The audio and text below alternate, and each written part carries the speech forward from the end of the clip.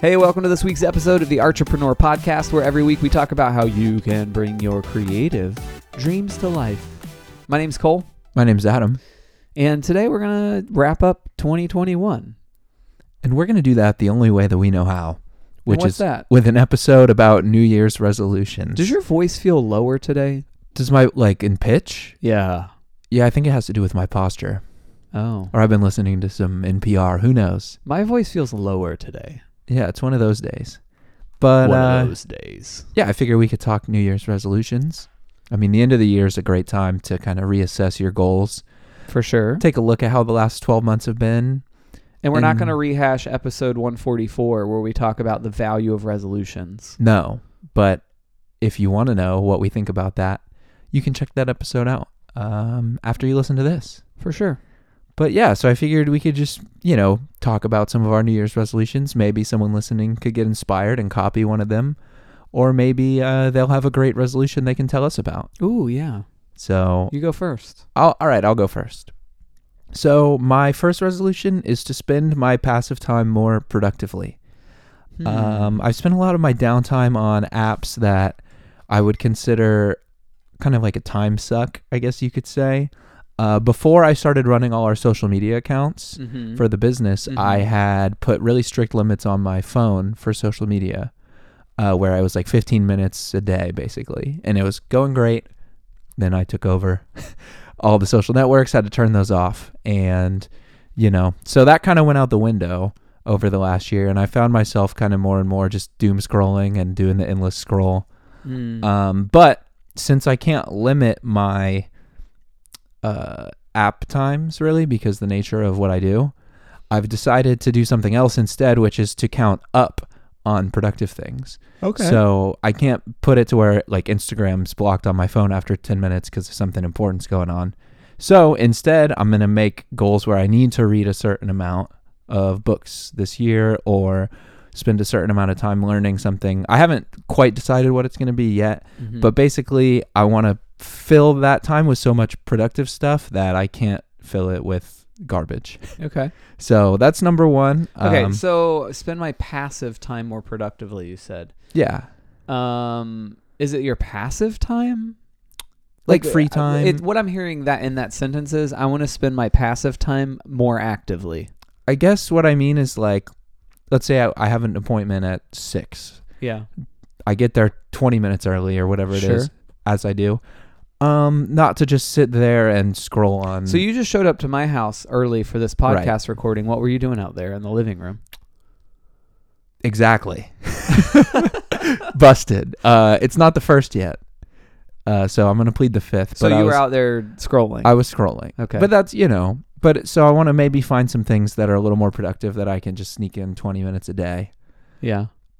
Well, I mean, so my third one that I wrote down, which I'm now popping to the top as the first one because it goes hand in hand with your first one, is keep my mind stimulated. So obviously in 2022, I will be scrolling through Instagram. So I guess maybe a similar approach as you, where it's not like don't do a thing.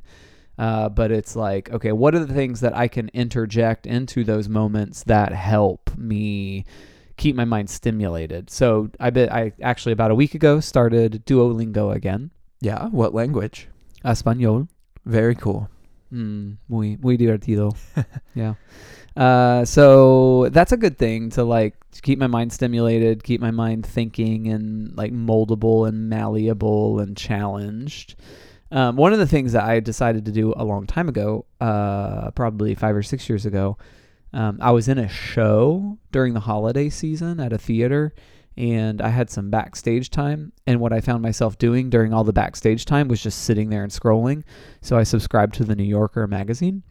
And that's one of the things I think I've found very helpful for me is moving away from extremely short form content that literally engages our minds for sometimes less than 1 second.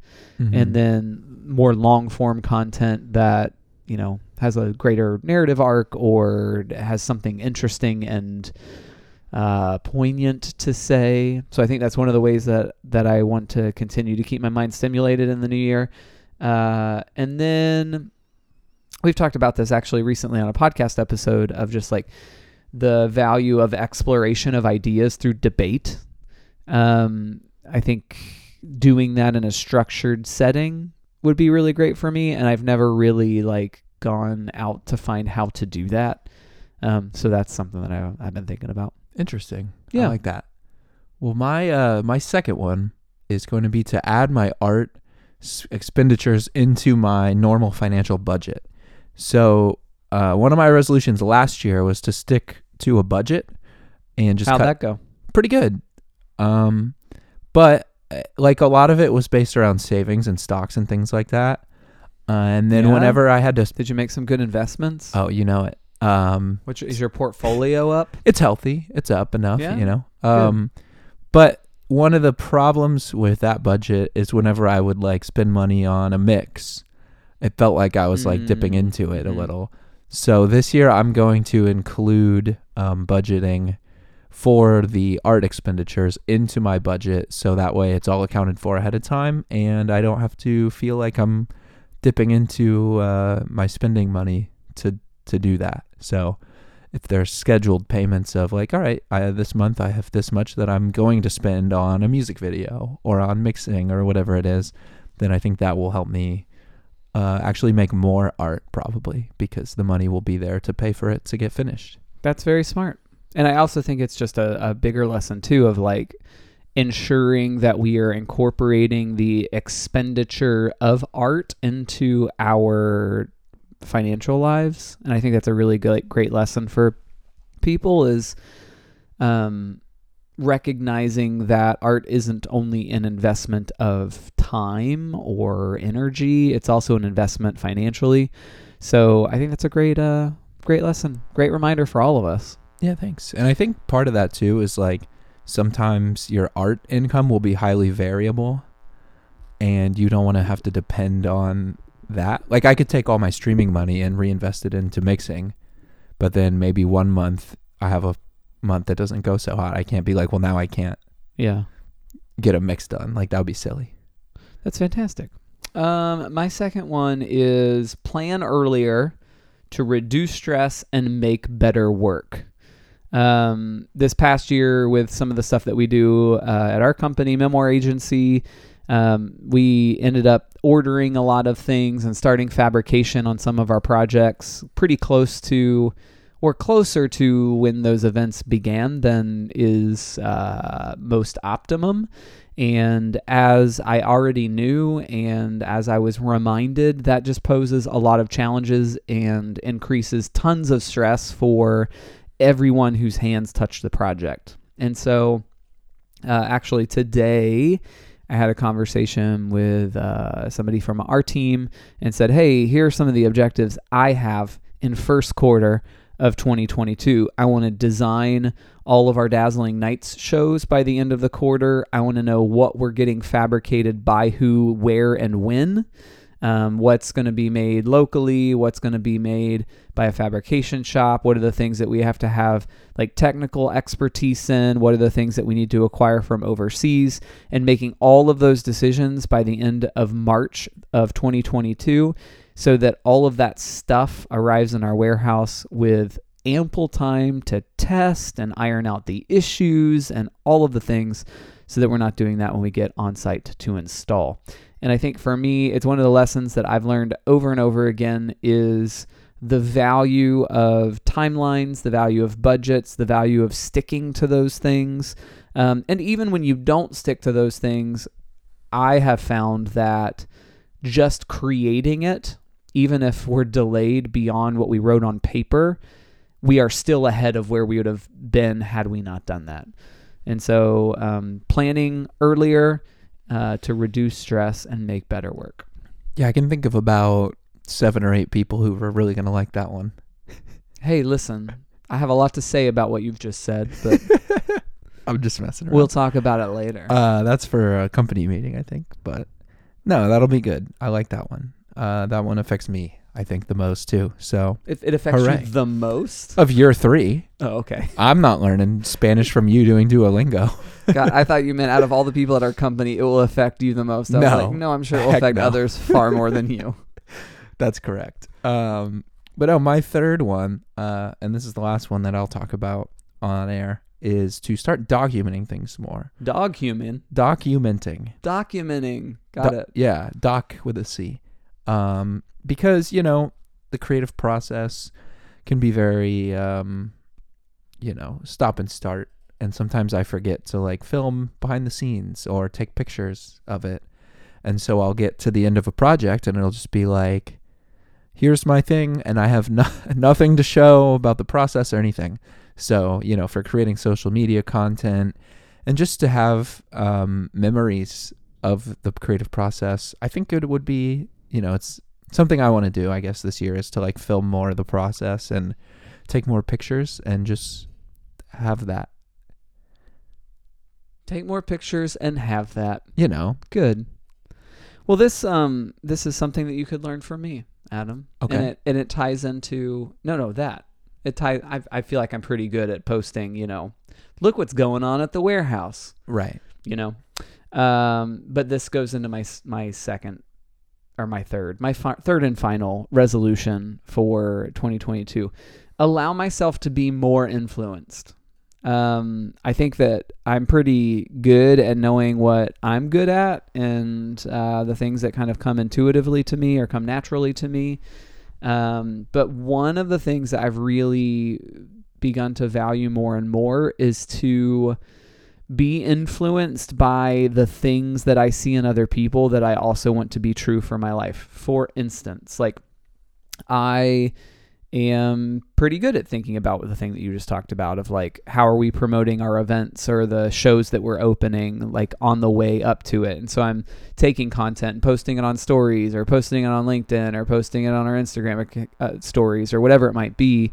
I'm also pretty good at just like being having a high level of perseverance and like continuing to make things and do things. And like, we're almost at 200 episodes of this podcast. Things like that I'm good at. But then there's also other things that are like, I'm not really great at being warm to strangers. But I do have some people in my life who are really good at being kind and warm to strangers. Another thing that I'm not really good at is embracing the joy of all of the things that we do. And there are some people in my life who are really good at just like embodying joy and exuberance and excitement. Or even like, I went to our Dazzling Nights event here in Orlando with my family a couple weeks ago, and just experiencing it with my two nephews and experiencing it with my family, and then being around like hundreds of other families and groups of friends and seeing how they're experiencing it. It helped me move outside of that. Like, I'm really familiar with the behind the scenes of this thing, and so I'm so close to it, I can't enjoy it.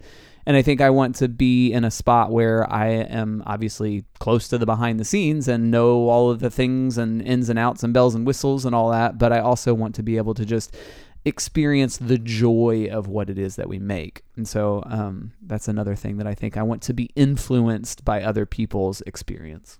Did you ever watch Undercover Boss?